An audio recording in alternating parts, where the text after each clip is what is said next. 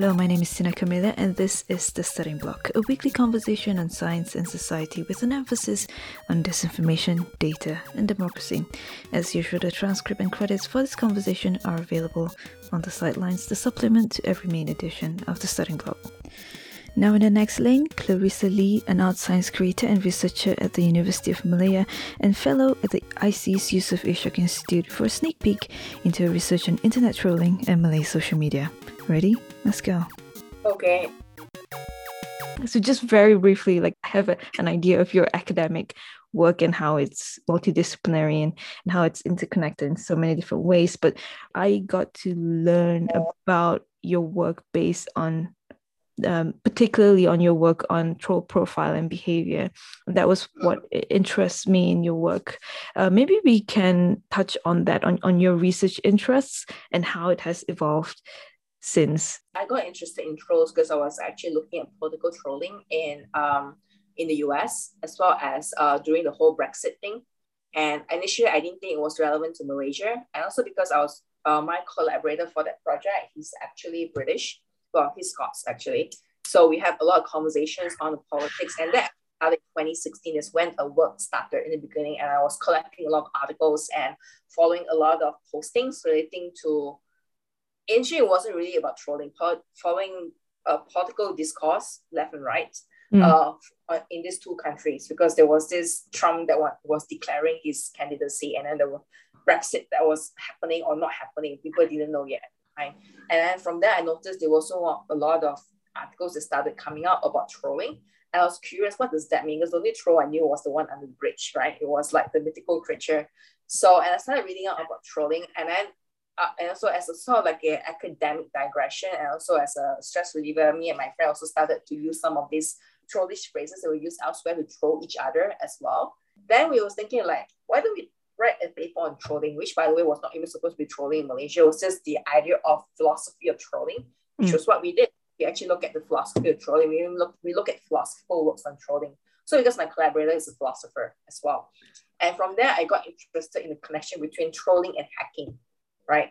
And I was basically arguing that trolling is the way of social hacking as well. And in the age of cybersecurity interest, which by right is an interest that has been around, but I think it's only gained mainstream interest in the sense that people with no technical interest suddenly became interested in cybersecurity, right? When it used to be just people with technical interest was interested. And I say that trolling itself has an important social engineering implication on looking at cybersecurity as well. And in fact, a lot of hackers, for them to gain information is by trolling. And trolling is not as we think it is. It's not just me going and cyberbully you. People mistake cyberbullying for trolling, which is not the same thing. Trolling actually is a lot more like the puppet master, and usually they're invisible. And in fact, sometimes the cyberbullies are controlled by the trolls. They are not the same as the trolls. The cyber troopers are trolls in the mundane sense. It's a very mundane term, but if you want to go by the real technical meaning of trolls, they are not really trolls because their strings are being pulled. They are being told how to behave in a particular way. When they say told, it doesn't mean that, okay, everyone, come listen to me, I have these instructions for you. It's not like that. It's more like, for instance, when I'm hacking something, right? I put a Trojan horse into your system, and I see what I can gather about you, and then from there, I can launch an attack. So I don't actually tell you I'm going to attack you in a very open way, but rather I let you behave the way you already do, and I use that against you. And that's basically how trolls actually are able to manipulate cyber troopers. And that was interesting for me because when we're going through the different versions of the paper that we were writing, there was also the 2018 elections coming up. And I was thinking this is interesting because for the first time, I think the opposition was launching a major offensive online. They were also being countered by the incumbent, because back then I think there was a time when BN didn't really care about what going on online because there's so much control for the rest of the media. But they also realized that they are now dealing with a different generation of people who were probably like teenagers for their last election, but who are now young adults and who are able to vote. And they realized they cannot rely on mainstream media because most people don't watch TV unless it's available on their computer, right? So they realized they had to attract a different audience. And they also, I think they also bring in a lot more information officers who are young, or who are part of that generation, who probably basically haven't changed the entire strategy of operation. And I think that's when trolling started to become a big thing in Malaysia in a very explicit way. Of course, there was Invoke was using data from Cambridge Analytica. This is what Rafizi claimed. That got me interested, like how far is that reach of Cambridge Analytica actually for all the world politics. And then, of course, BN was hiring very obvious cyber trooper leaders who I wouldn't really consider are trolls, because they are trolls, they're not very smart. But they still fulfill their function, because technically for you to sway the crowd, all you have to do is create a bystander effect. You don't really have to be very smart. So from there, I also got interested in the bystander effect, which for me is a very important way of understanding how the trolling strategy is operating as well. So I hope this gives you a sort of like the technical background of my work. Yeah, and you touch a little bit on the relationship between social media use and politics and democracy within the Malaysian context.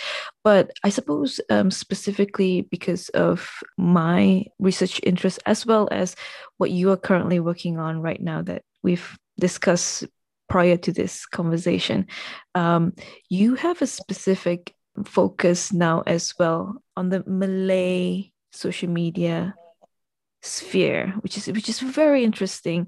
I know that globally it may sound a little bit niche, but I think it's what makes it interesting to examine. Maybe you can share a little bit more on what you're looking at. The world is actually still sort of developing. So I think the driving area of inquiry, that's my entry into this, but I'm planning to expand on it beyond that, is actually understanding so-called minority communities, right? Firstly, if you think about the Malay language, just on Google Translate, it's probably one of the last language to be included. And even then, it still doesn't translate very well.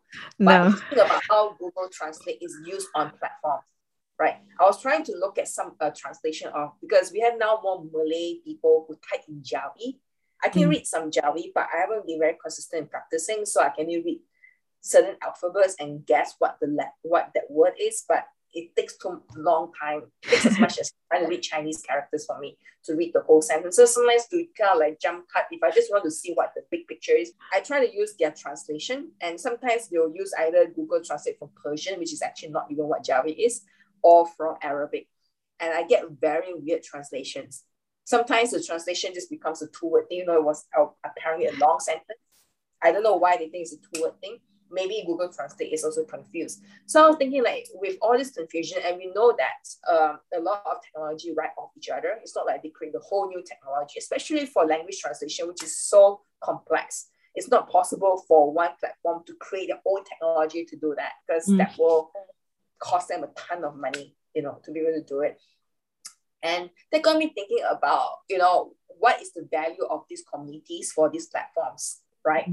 And the fact that Facebook and Twitter are in Singapore now, not because they are trying to cater to Singapore, because Singapore is the best place for them to be, because they're actually trying to expand into the Southeast Asian market as well, because they know that this is the emerging, a lot of the developed countries are already aging, so they are running out the young people, but there are still a lot more young people coming out and being born every day in Southeast Asia.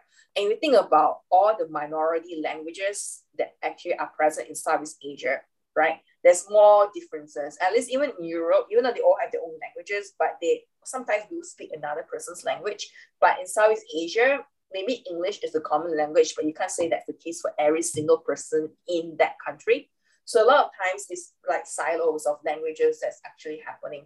And that got me thinking, like, how would these people get amplified, given that probably the platform don't understand what they're saying? And I sometimes wonder whether, of course, they might say the right typing in Jawi itself, maybe it's a nationalistic move, although, it start from this whole hoo-ha over when about introducing Jawi back into the school system, and people were protesting against that. And then you started to see people writing in Jawi. Even for fun, I started writing my name in Jawi just to see whether that changes things for me as well.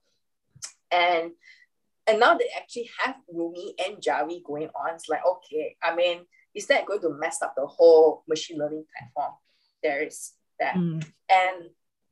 And I also was interested as to why Malaysians, especially Malay-speaking audiences, think that social media platform is a good way for them to get together or to build a sort of critical mass for shared belief systems. And this happens partly a lot on Facebook. In fact, when I told someone once that I was going to look at Facebook and Twitter. And this is when I was just starting out because I wasn't interested in Malaysian social media back then. I was just interested in the larger concept of trolling in a broader philosophical sense. I was told that, Facebook and Twitter is very different. Because back then I don't follow pages unless it's related to my area of like hobbies. Facebook was actually more of a fun thing for me to be a troll sometimes, right? But it wasn't meant to be a serious thing. But I started following a lot of political pages, right? Including troll pages, Malay troll pages on Facebook. And I realized, yeah, they are very right. And also I was once involved with some kind of controversy. I wouldn't name what it is because it also involves a friend. And he got into some trouble because he was making a comment that was on a religious holiday. And I didn't know what was going on, but I thought he posted something that was cute. So I was just commenting on that cute thing, right? And for some reason, right, I got screenshots together with other comments. I wasn't even their target because there were a lot of more important targets in that screenshot that they were going after. But I was surprised to see the screenshot with my little tiny inconsequential comment making the rounds. And in fact, my friend actually got into trouble as well for that.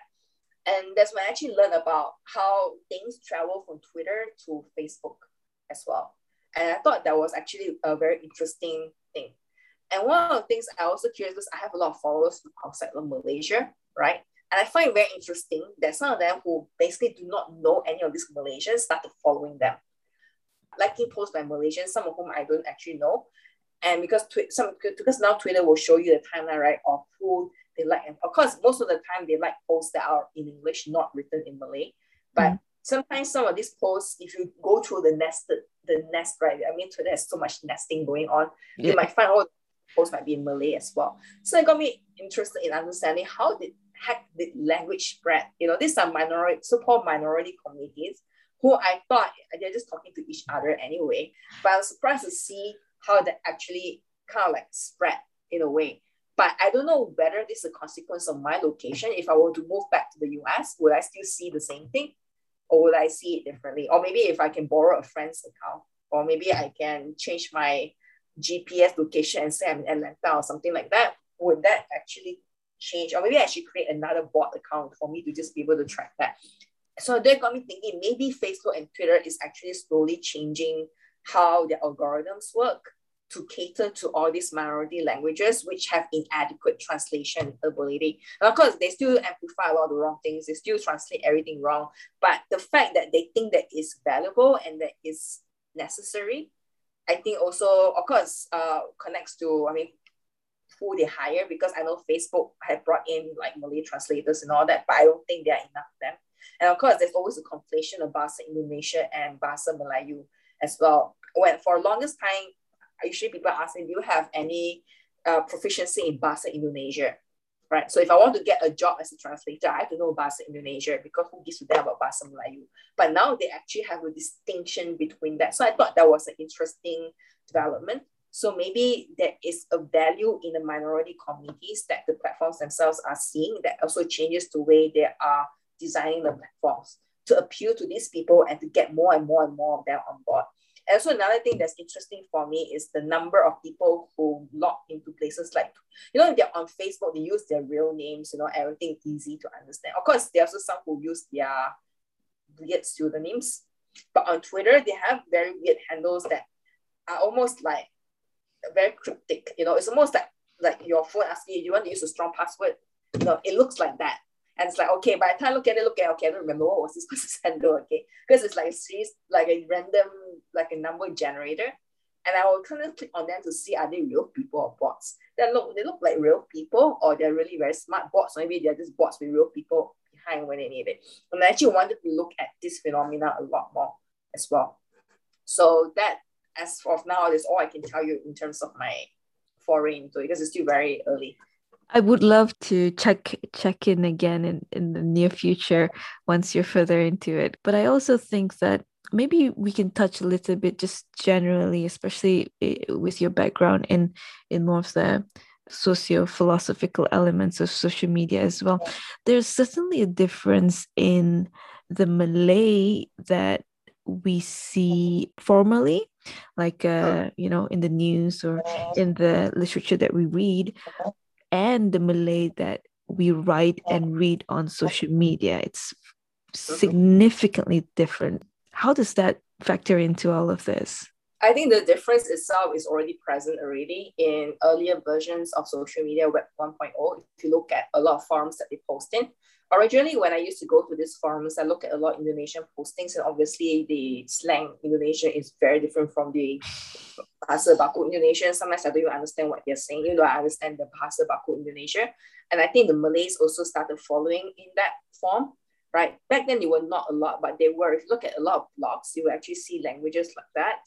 And interestingly, once I was just typing out a word that a student was using, and then I got into a sex blog instead. And it was like Malay sex stories, something like, I don't remember the full title of it.